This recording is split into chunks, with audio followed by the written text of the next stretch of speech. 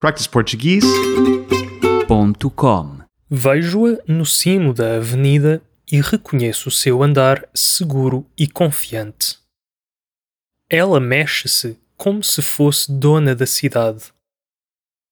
À medida que nos aproximamos, confirmo que é ela. Veste-se sempre de forma muito elegante, mas discreta. Não parece gostar de exuberâncias. Passamos um pelo outro e ela finta-me com o olhar.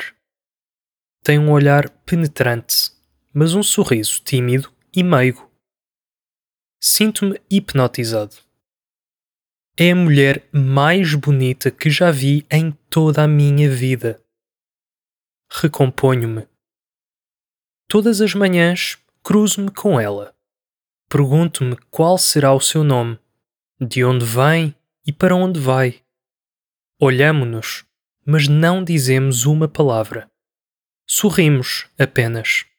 Hoje é o suficiente.